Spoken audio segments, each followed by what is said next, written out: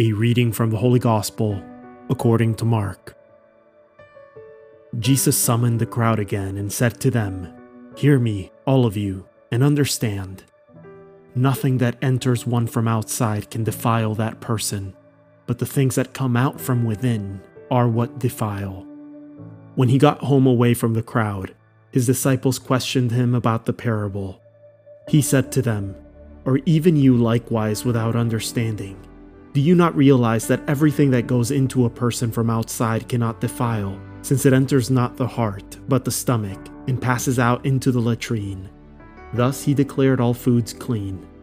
But what comes out of the man, that is what defiles him. From within the man, from his heart, come evil thoughts, unchastity, theft, murder, adultery, greed, malice, deceit, licentiousness, envy, blasphemy, arrogance, folly. All these evils come from within, and they defile." The word of the Lord. The Daily Gospel is produced by Tabella, the #1 free Catholic app for parishes and groups. To listen to this episode and more devotional Catholic content without ads, make sure you download the Tabella Catholic app on the Google Play Store or the Apple App Store completely free.